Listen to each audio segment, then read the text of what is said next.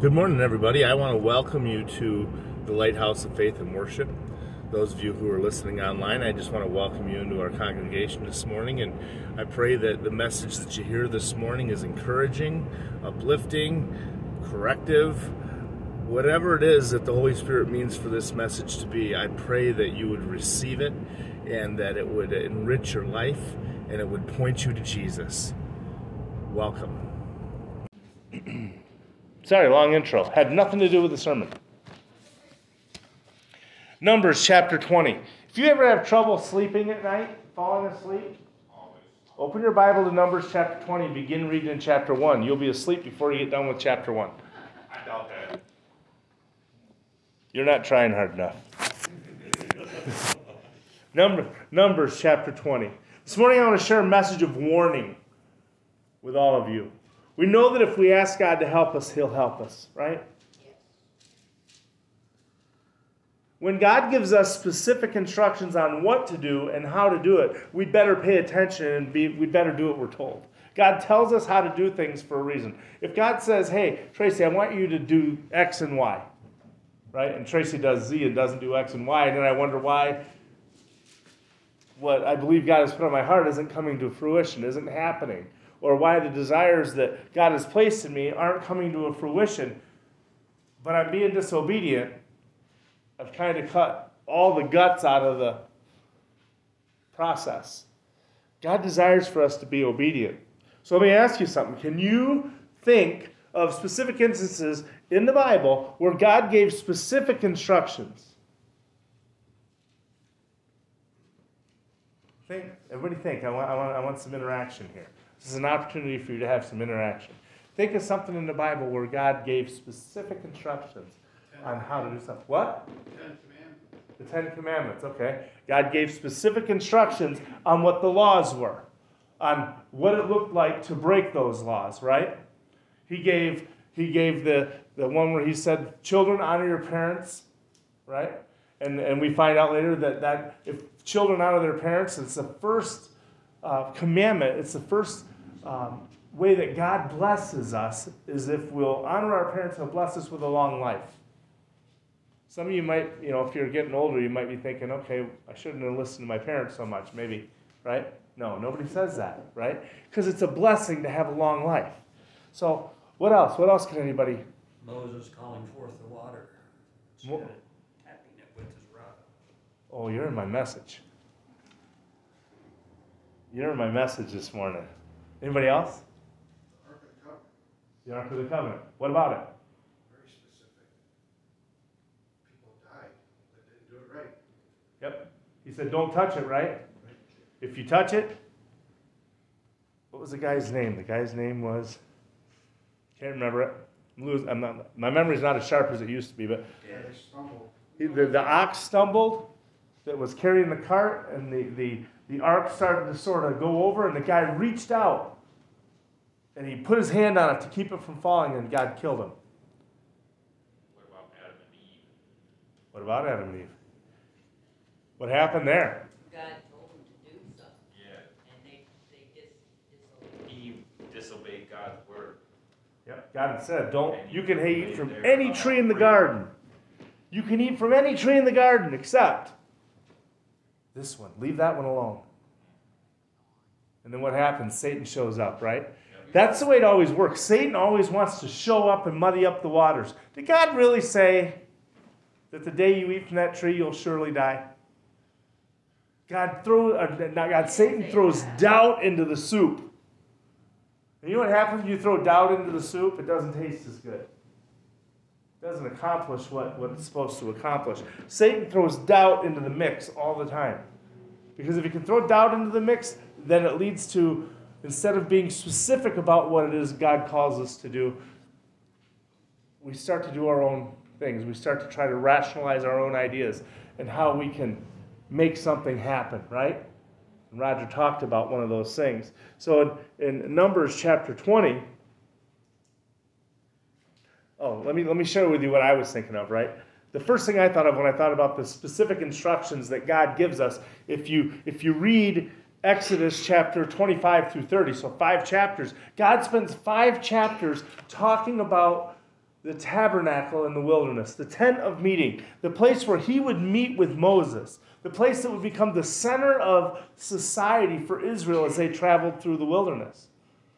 It says that the tent of meeting was to be set up in the center of the encampment.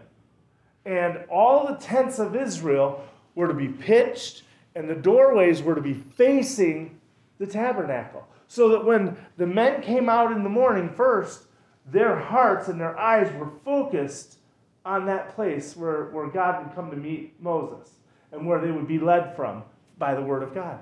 So God was very specific. He said, that's how the camp gets set up. He said, you're going to make the tabernacle to be so many cubits long and so many cubits wide, so many cubits tall. It's going to have fabric that is all of these colors, and you're going to set these poles up, and all these things are going to happen. So the dimensions, God was specific about the dimensions.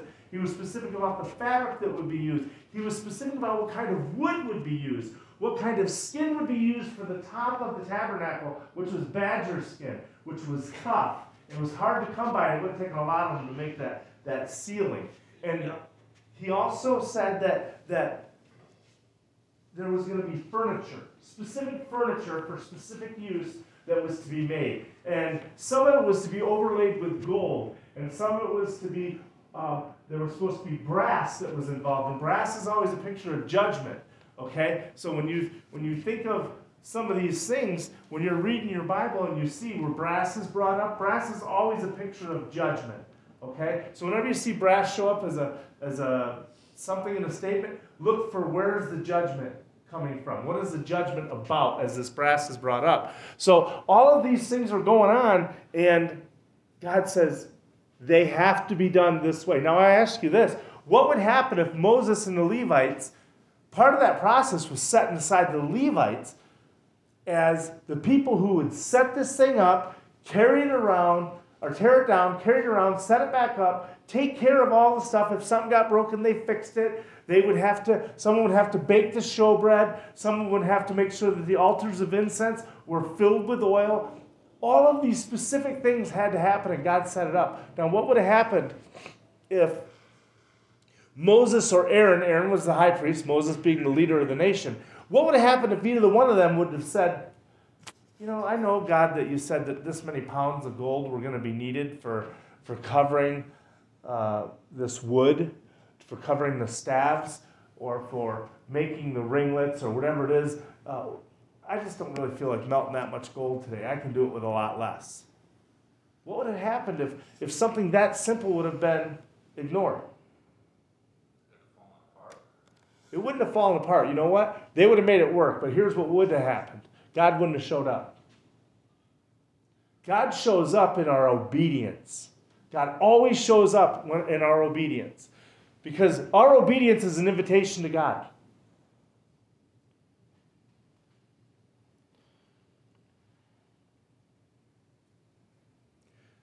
The temple would have been insufficient, because the temple is a model of heaven.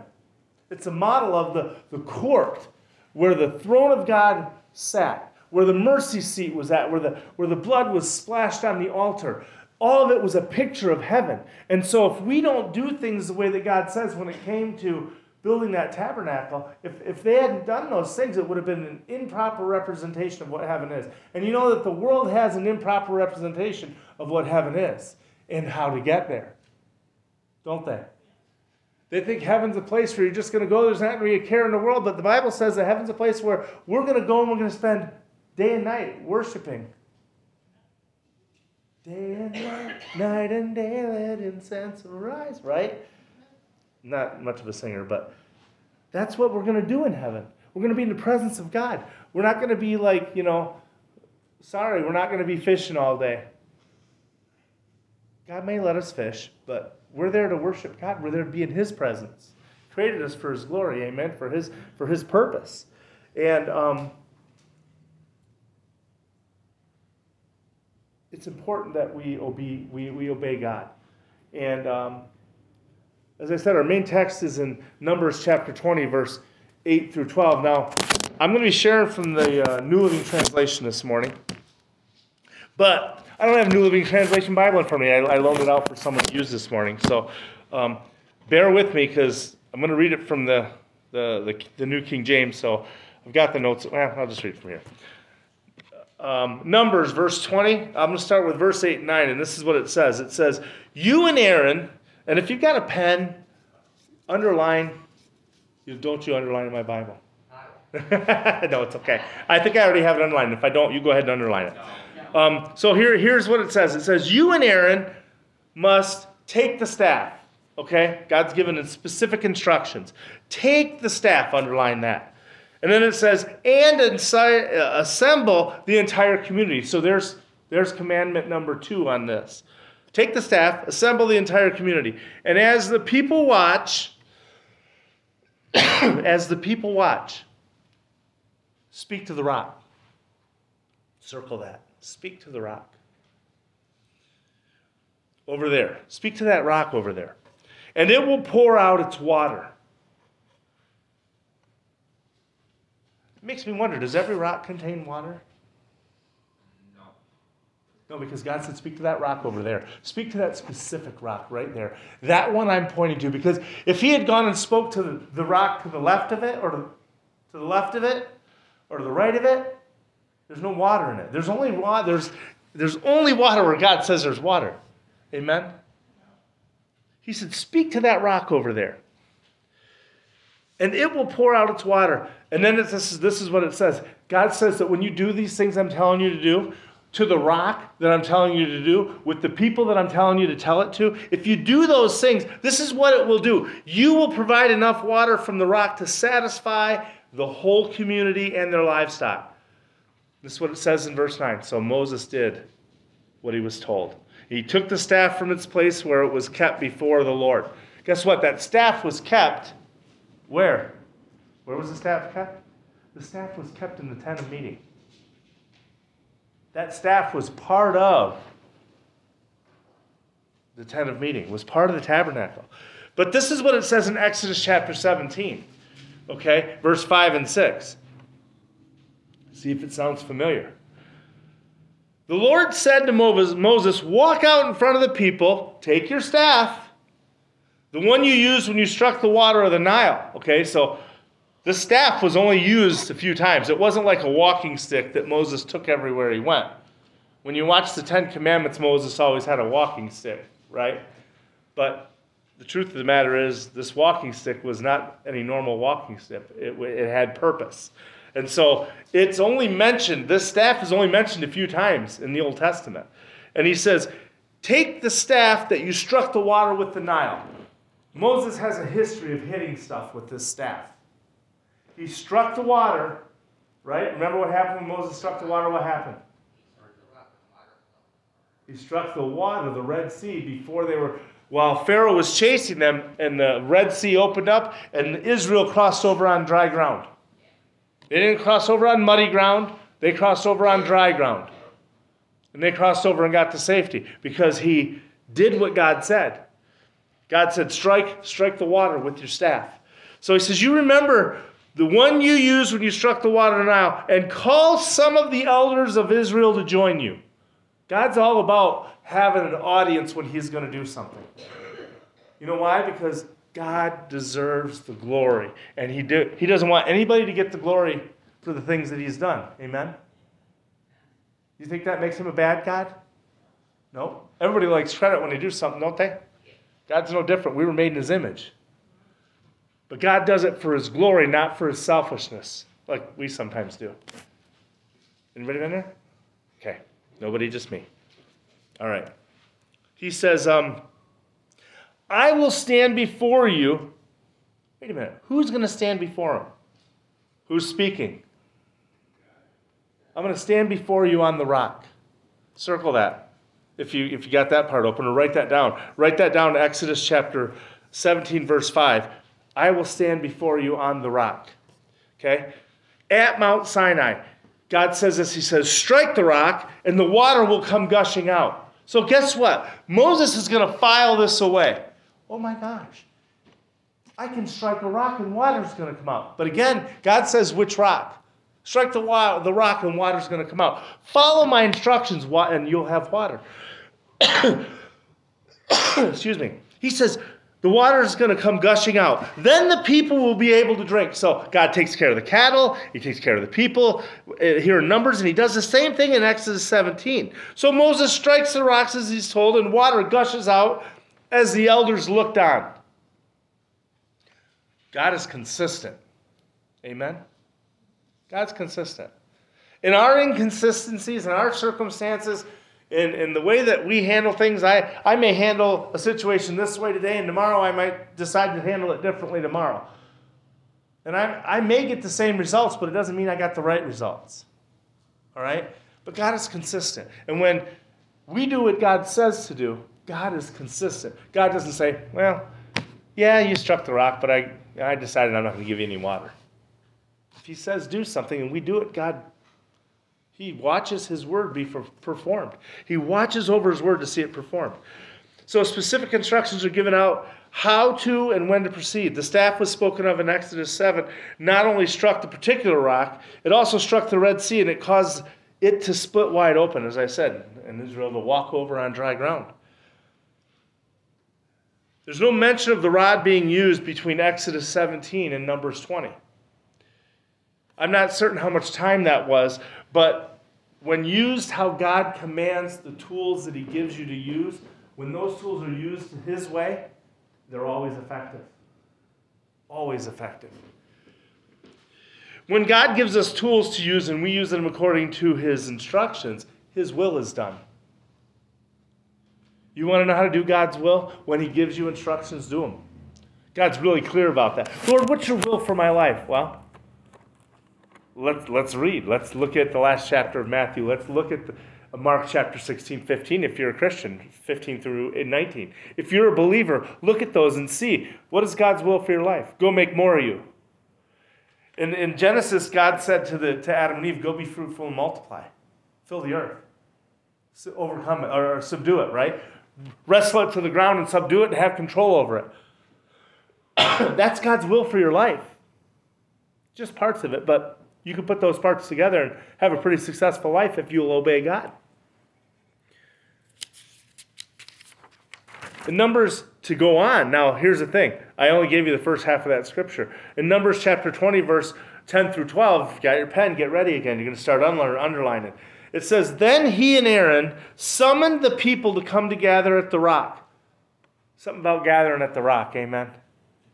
We used to go to a church called Church of the Rock, and I loved it. I loved gathering at the rock. That's what everybody called our church, the rock, the rock, the rock. Why? Because it was on Jesus Christ, the rock I stand, all other ground is sinking sand. At the rock. Gather at the rock. And this is what they said to him. Listen, you rebels. Listen, you rebels. Wake up. Listen up. Must we bring you water from this rock? God said to go speak to the rock. And Moses and Aaron began to question the crowd about what they wanted.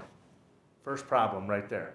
They began to seek the counsel of people rather than obeying the commands of God. Always going to be a problem.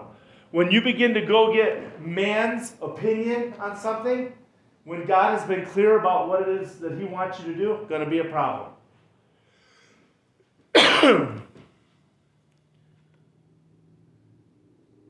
Verse 11, then Moses raised his hand and he struck the rock twice with his staff. What did God say to do to the rock? Nope. God said, speak to the rock. The first time in Exodus 17, God said, strike the rock. Here, God said, speak to the rock. But what did Moses do? Moses went back to what worked the last time. What worked in his other situation.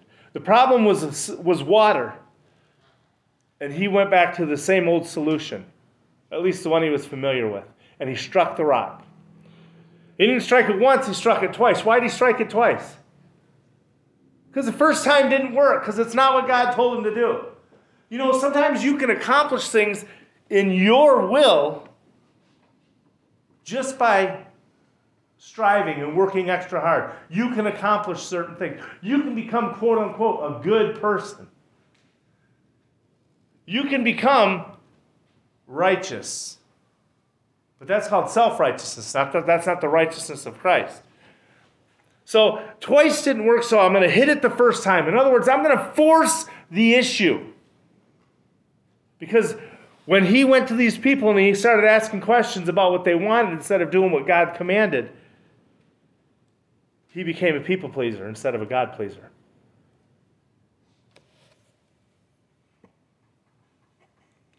So the truth is, just because we can make something happen doesn't mean it's God's will for it to happen the way we're doing it. It was God's will to give him water, but it wasn't God's will for him to strike the rock.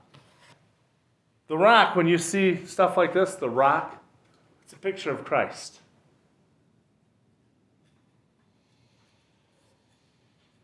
So just as Joshua would later do in the Battle of Jericho, everybody remember the Battle of Jericho and the Battle of Ai, okay? First battle, coming into the Promised Land, they had to take Jericho. And they walked around the mountains, and they would shout when they would walk around the mountain. And then the last day they walked around, they didn't say anything. They blew the horn, and the walls came down, right? So a little while later, they had to go up against this other little town called Ai. And what did they do? God said, do the things the way I tell you to do it. The wall's going to fall down. You're going to have the city. So what happened was Joshua and the people of Israel, instead of seeking counsel from God, what did they do? They said, we're just going to go do what worked last time. It'll work again this time, like Moses is doing.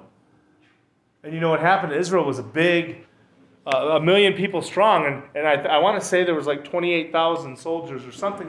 It was a large number of soldiers. The number of soldiers was bigger than the town of Ai. And I want to say 46 Israelis were killed trying to fight Ai by Joshua's plan. And the Bible says that Israel was routed. They were chased off by a smaller number because their plans didn't work. Because instead of seeking God, they said, this is what we're going to do. We're going to talk to our generals. We're going to talk to our consultants. We're going to come up with a battle plan. And this is what we're going to do. We're going to lose. Because we didn't ask God first. We didn't seek God first. We weren't obedient to what God said. Because if we would have asked him, God would have told us, amen? So it cost him, and it cost him big time. It cost people's lives. You know that God puts us in situations, and I'm thankful that I haven't been put in situations like this, but some of my mistakes can cost somebody their lives. Do you know that as a pastor, some of my mistakes can go towards costing somebody their spiritual life? I can turn somebody off to God completely. I could permanently damage somebody by the things that I say. I have to be careful about how I handle the Word of God and how I reach out to people. Now, I normally start out, when I start talking about the Lord to people, I talk about the law, because I want people to understand why God's love is so important, why God's mercy is so important. And sometimes when you're talking to people and you begin to explain the law to them, and you start off by saying, hey, do you think you're a good person? Well, yeah, I think I'm a good person. And okay, well, have you ever stolen anything? And they'll be like, well, no, not really. No, I've never really stolen. I've never gone to the store and stolen something. And so you extrapolate that and you say, well, have you ever gone to work and not given 8 hours work for 8 hours pay? We've all done that. So we've stolen from our employer. So then you continue on, you talk about, hey, have you ever killed anybody? Well, everybody in this room would say, no, I've never killed anybody. I've never murdered anybody. And you say, well, Jesus took it further than the act of murdering somebody. He said, if you've hated somebody in your heart, you've committed murder.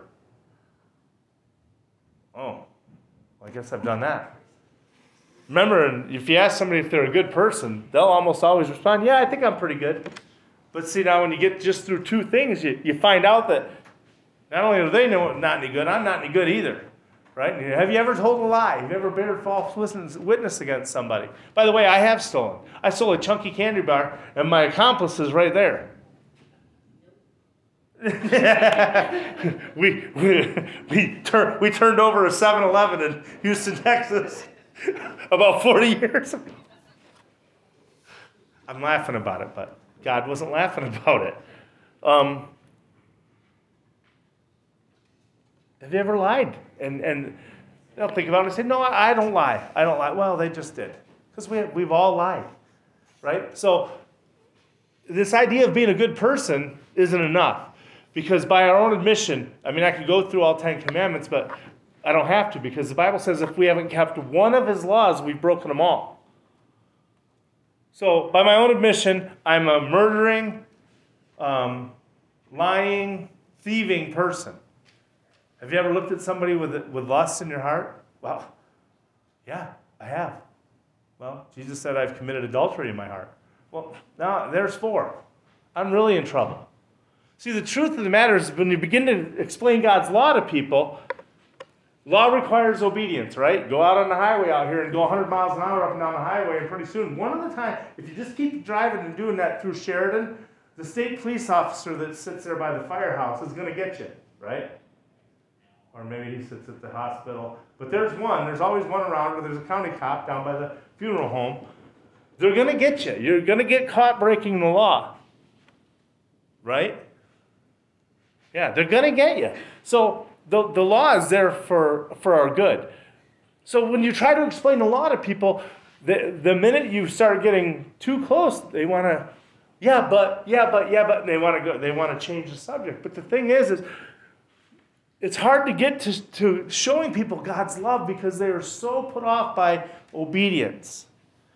Because we have this idea that we live in a free country and we can do whatever we want, and yes, that's all true, but God desires obedience from us as believers. And he desires that the unbelievers would come to that place of obedience. And God is gracious, not graceful. He's pretty graceful too, I think. I've never seen him dance, but he's probably pretty graceful. He's gracious and he's merciful in that he doesn't give us what we deserve. He instead offers us a way out from the violation of our sin. That's God's love. And I wrestle a lot of times with what's greater, God's love or his justice? God's love or his law? And I feel like God, because the Bible says that God is love. Amen. But God is also justice. God is also righteous. So there's this balancing act that you wrestle with. And I'm looking at Romans 4:17, and it says, that's what the scriptures mean when God told Abraham this. He said, I've made you the father of many nations. And this happened because Abraham believed in God who brings the dead back to life and who creates new things out of nothing. Remember what I said earlier about therefore, if anyone's in Christ, is new creation, the old is gone, the new is come. He made something out of nothing in all of us. Without God, apart from God, because we break his law. So apart from the presence of God, from the indwelling of the Holy Spirit, apart from being washed in the blood and made free, we're nothing. And then God makes us into something, just like he did with Abraham. So God can do all things, and he gives us liberty. He gives us freedom to seek him and to follow him, but he doesn't allow us to still go against his word. But he gives us grace. He keeps extending grace. And then he shows us mercy.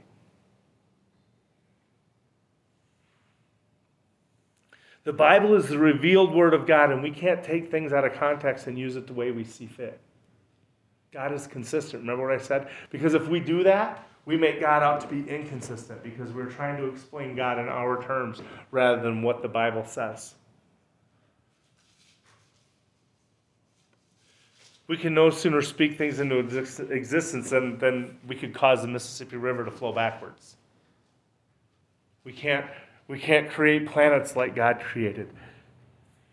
This Romans 4:17, on a side note, is one of the ones that people will say, oh, you can speak things as though they were. And that's true. We are speak things as though they were. God brings something from nothing, but he doesn't allow us to say, there's $1 million in my bank account. Bill, go check my bank account. Not $1 million there. Must be after I check. Well, see, Bill hasn't changed. There won't be after I check. Nice. Mark 11:20 through 26, if you're still following along. It says the next morning they passed by the fig tree, and the day before God had come by and he saw that the fig tree wasn't producing any fruit. That fig tree is a picture of us, okay? God desires to see fruit out of our lives. All right? And because God went by and it was the time of year that that fig tree was supposed to produce fruit, it didn't have fruit. And Jesus had said that well, what he would say later, but was that because that tree doesn't bear fruit, it should be chopped down and thrown into the fire. So if that picture is a picture of believers, and believers are not showing fruit, are they believers? Yeah, they're a tree, they're a person, but Christians produce fruit. Believers produce fruit. Okay? So he says this, he says that he cursed the fig tree. He said, that thing is going to produce fruit. It doesn't produce fruit, he curses the fig tree. And it says that that tree withered from the roots up when he came by the next day. And Peter remembered what Jesus had said to the tree on the previous day, and he exclaimed, "Look, Rabbi, the fig tree you cursed has withered and died." And then Jesus said to the disciples, "Have faith in God. I tell you the truth." Now, we're talking about speaking. I know you guys are probably wondering where I'm at, but we're talking about speaking. Speak to the rock. Speak to the situation. Speak to the rock. What is that? Speak to the rock. Who's the rock? Jesus is the rock. Speak to the rock about your situation. So this is what Jesus says. He says, I'm going to tell you the truth. You can say to this mountain, this situation, okay? May you be lifted up and thrown into the sea, or be thou removed, the King James says. And it will happen. Is that speaking something into existence? It's speaking in faith because you're speaking to the rock. You're not striking it on your own with your stick, with your efforts, I'm not getting out my jackhammer to the mountain. I'm not getting my bulldozer to the mountain. I'm not getting a TNT, drilling holes and dropping the dynamite down into the mountain to remove the mountain. I'm speaking to the one who made the mountain. Because he knows the mountain. He knows which mountain you're facing. Just like God said, speak to that rock, and water will flow from it. Jesus says, you can say to what mountain? You can say to this mountain, be removed. But you must really believe it will happen and have no doubt in your heart. See, remember what I said? Satan, when he wants to come along, he throws doubt into the soup and he wrecks the soup. He says, you got to believe it and don't doubt. James says that a double-minded person is unstable in all of his ways. You know why? Because he has doubt. He can't settle on one thing. He's focused on two different things. I've been that way in my life where I can't make a decision, or I'm struggling with which way to fall on a situation. Well, guess what? I'm probably going to mess it up because I'm trying to decide. I'm being like Moses and Aaron, going to the people and say, what do you think? What should we do? Roger, what should I do? Roger should say, pray. I don't have the answers. But he's my friend and he'll try to help me. Out of compassion, out of the goodness of his heart. But Roger's not my source. Roger's not my solution. God is. The rock is. So Jesus said, I tell you, you can pray for anything, and if you believe that you've received it, it will be yours. That's prosperity gospel. That's prosperity gospel in a nutshell right there, because that's all they believe in. Believe that you've received. That's what they'll focus on. You better ask Jesus, is this what I'm supposed to have, Lord? Is this how I'm supposed to do it, Lord? But when you are praying, first forgive anyone you are holding a grudge against. See, that's the part the prosperity gospel leaves out. And they wonder why the churches are all full of poor people, but the pastor's rich. Because they leave that part out. He said, forgive anyone you're holding a grudge against. These are instructions. If you're praying and you're asking God for something, you better search your heart. You want to see God bless you in a way that's miraculous? Let every person you've ever met in contact with, let you take them before the Lord. The Bible talks about, Jesus said that when you come to the altar with your gift and you have something against your brother, leave your gift there at the altar and go and make it right with your brother. Go make it right with your friend. Go seek forgiveness. Go bring forgiveness to that situation. Ask for forgiveness. And then come back and give your gift, and your gift will be received. See how the Bible's consistent with what God says when you keep it in context? Forgive anyone you're holding a grudge against, so that your Father in heaven will forgive your sins too. Don't think for a second, if you're running around with unforgiveness in your heart, that you're forgiven by God. Because there's conditions to forgiveness, amen? Jesus washes away all of our sins, but there are conditions to forgiveness from God. We have to forgive. This last week,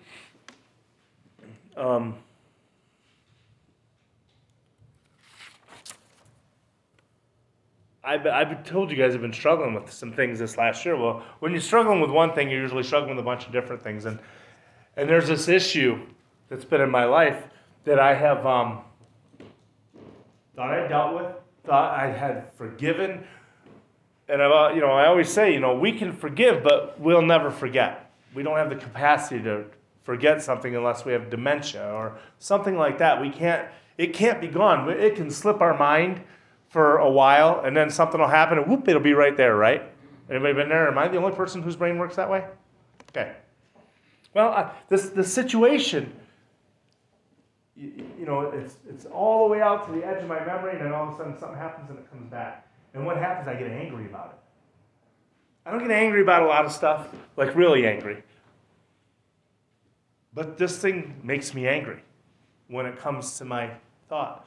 And I was having a conversation with a person about this situation, and they told me, they said, well, you haven't forgiven. And I think, well, yes, I have too forgiven. But I hadn't. I hadn't forgiven. And we were on a trip, and we were going somewhere, and it made me think, I am holding this grudge because that's what I'm doing. I'm holding on to it. It gets out to the edge of my memory or the edge of my thought process, and then something happens and it's right there. Well, it's right there because I pull it in. I'm pulling that in. Forgiveness is letting that go. And so I said, I went around this curve and I go, well, I'm leaving that right here. I don't even know what road I was on when I said it, but I just remember I was in a bend in the road and I said, God, I'm leaving that right here. I don't know where I'm at. I don't know how to come back and find it. I'm over it. I'm done with it. I'm letting go of it. I'm leaving it here. And it's never going to be an issue in my life again because I don't know where it's at anymore. And I can't go and get it, Lord. I'm just laying it down and leaving it here.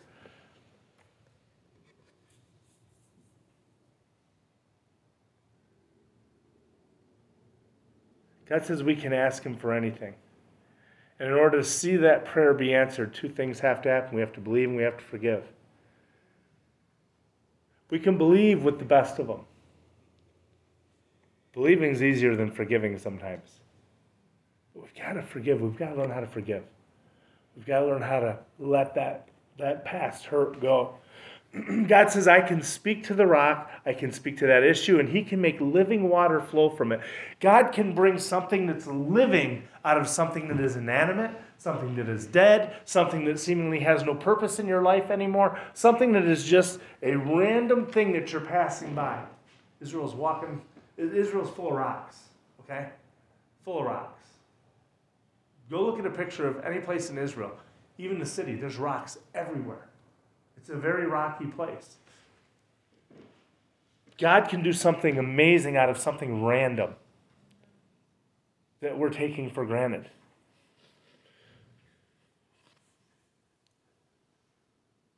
God can bring desired results when we follow instructions, when we're obedient. But, you know what else? I can strike the rock. I can pick up and move the rock. I can do all manner of things to the rock.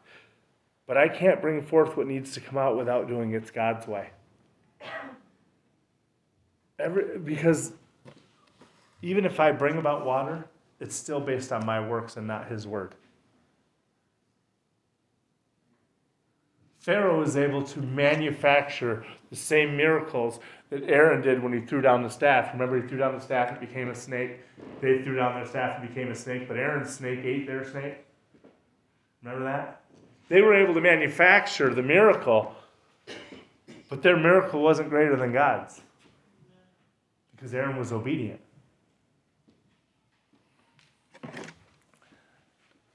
We have to be careful in our prayers that we're speaking to God and not trying to force the issue with God, that we're not striking the rock in our prayer. God may be telling you, no, Tracy, no. You're asking for the wrong thing. But Lord, I want this. Lord, do this. You know what praying is? Praying is asking God for help. But not asking him how to do it. Remember I said, your miracle is going to come a different way than what you expect. Somebody's heard me say that before, right? Sometimes your miracle is going to come a different way than you expect it. You can make plans for, this is what's got to happen, Lord. I've got this going on, and this is how it has to happen, Lord. Otherwise, I don't know what I'm going to do. And God says, well, I'm going to do this, but not like that. See, God sees the end from the beginning. He sees the end result from where it is, not right now, but from where it started. And he's going to bring you through that. So we have to not force the issue. We have to not beat on the rock. He hears us, he loves us, and God does want to meet our needs. That's not prosperity preaching. God desires to give us life and to give it more abundantly. Jesus said that. I come to give you life and I come to give it to you more abundantly. Anybody's life in here lacking abundance? What abundance? See, that's the question you've got to ask. Because if it's not, if the answer to the question is not Christ Jesus, you're smacking the rock. And you're gonna die tired. Okay? You're gonna get what you want from the rock, but you're gonna spend so much time beating on the rock, beating on the issue, beating on the subject, that you're just gonna be tired. I feel like I'm underneath Mount St. Helen right now. But you don't have to. You don't have to. I kind of get where I'm coming from. I do. I feel like I'm never going to get out of it. Hopelessness? Yeah. Yeah. Good news is Jesus never said, I came to make you hopeless. Jeremiah, God said, I know the plans that I have for you, plans to give you a hope and a future. I know the thoughts I think about you. No matter what the world thinks about you or has thought about you or said about you, God thinks about you differently. And you have to learn how to think about you differently. God, help me see me the way you see me. God sees you, God sees me different than I see me. I see the guy that fails every day, the guy that falls down every day, the guy that messes it up every day, the guy that fails to bring glory to God in the way that I live. But you know how God sees me? He sees me as a child because Christ Jesus lives within me. Amen. And you know what? The good thing about a good dad, is that they always see the best in you. Oh, I definitely didn't have that. But you can. You can. I didn't have the best dad either. A lot of us in here did not have the best dad either. We had dads who cared about us, who did the best they could because they were striking the rock their whole lives instead of speaking to the rock. We grew up with dads who didn't pray. We grew up with dads who didn't show us emotion or love, and we needed that. So they spent their lives striking the rock. And what we see now, a lot of us, is the result of that. It's not their fault. It's just a result. It's that fallen nature that we live in because of our original parents, Adam and Eve, and their sin. What's that? I'm trying to change my ways of how my dad used to act. Yeah. Well, you know what? Here's the thing. God says that he'll give you a new heart. He'll create in you a new heart. That's what Jesus comes to do. He comes to give us a new life. Life and life more abundantly. Life to the overflowing. I've seen your garage. It's overflowing. Yep. But God says he wants to give you a life overflowing in Christ Jesus. I'm for that. I'm not for a whole lot of in excess in this world, but I am for God overflowing in my life. Because when God overflows in my life, his will is done. I don't have to say, Lord, what is your will for my life? Yeah, God's will for our life is that we would overflow. Overflow in such a life that our life pours into others. And that's what I like doing, you know, Yeah. everything that I have in my garage, I like helping domestic violence families. I like Yeah. helping burnout families. Yeah. You know, that's who I have been my whole life. Let me ask you this. What's better? Give them some clothes that's going to wear out, or help them find a robe of righteousness that will never wear out? Everything that we have in this life. Yeah, temporarily. Yeah. We're talking about temporal things, and I'm talking about eternal. God wants to give us eternal. Eternal. You can have eternity at striking the rock, or eternity at speaking to the rock. Or striking the rock, or speaking to the rock. Look, let me tell you something. When I die, and someday I'm going to die, my body is going to fail one way or another. Might be my mind, might be my appendix, could blow up, could be cancer, could be anything, could be my heart, could be any. My luck, I'm going to trip and hit my head on something. Okay? I'm going to spend eternity speaking to the rock. That's what I feel like I'm doing now. Speaking to the rock or striking the rock? Speaking and striking the rock. No, you can't do both. You're either speaking to the rock or striking the rock. Speaking to the rock, more or less. Okay. So what I want to say to you this morning is, every one of us has a choice in how we're going to deal with situations. Our first inclination is to strike the rock, is to put our hands to the solution. Right? I can try my best to solve your problem or my problem. I've been trying to solve this problem that I'm facing for the last year. Guess what? I've been striking the rock. And you know what God said? Tracy, speak to the rock. Speak to this rock.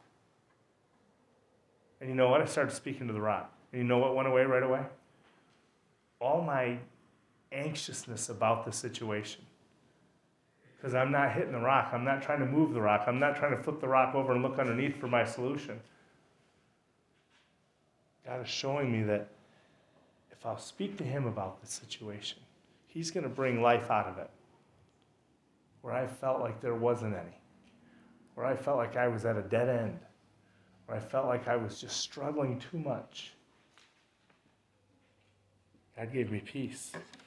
He said, you can bring this to me. Lay it at my feet. Jesus said, take my burden. It's light.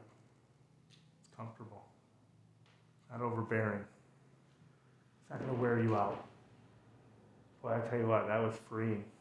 To be able to take that yoke off, lay it down, and know that Jesus has got me.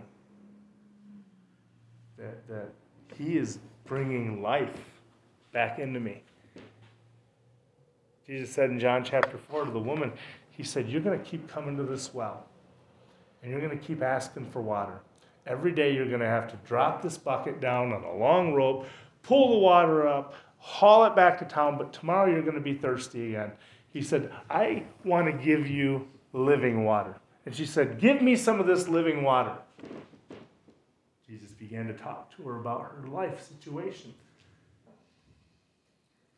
The law, right? And he said, he brought up worship. And he said, she said, she brought up worship. She changed the subject when Jesus began to get personal with her. And she said, tell me, where is it that we're supposed to worship? My people say we're supposed to worship on this mountain, but the Jews say we're supposed to worship in Jerusalem. Let's talk about religion. Let's not talk about his love. He's offering living water. He's offering life to her. He's offering freedom to her. And she brings religion into the subject with Jesus. We can do the same thing. We can bring religion into the subject when it comes to Jesus, and Jesus isn't asking about our religion. He says, there's going to come a time when you're not going to worship on that mountain, and we're not going to worship in Jerusalem, but we're all going to worship God in spirit and in truth. That time's coming for all of us. The Bible says that one day we're all going to bow our knee, and every tongue is going to confess that Jesus Christ is Lord. No way around it. You can fight him your whole life. You can fight the idea of who he is your whole life. You don't believe that he's the Savior. You believe he's just a good man. You can argue that your whole life. You can strike the rock on that your whole life.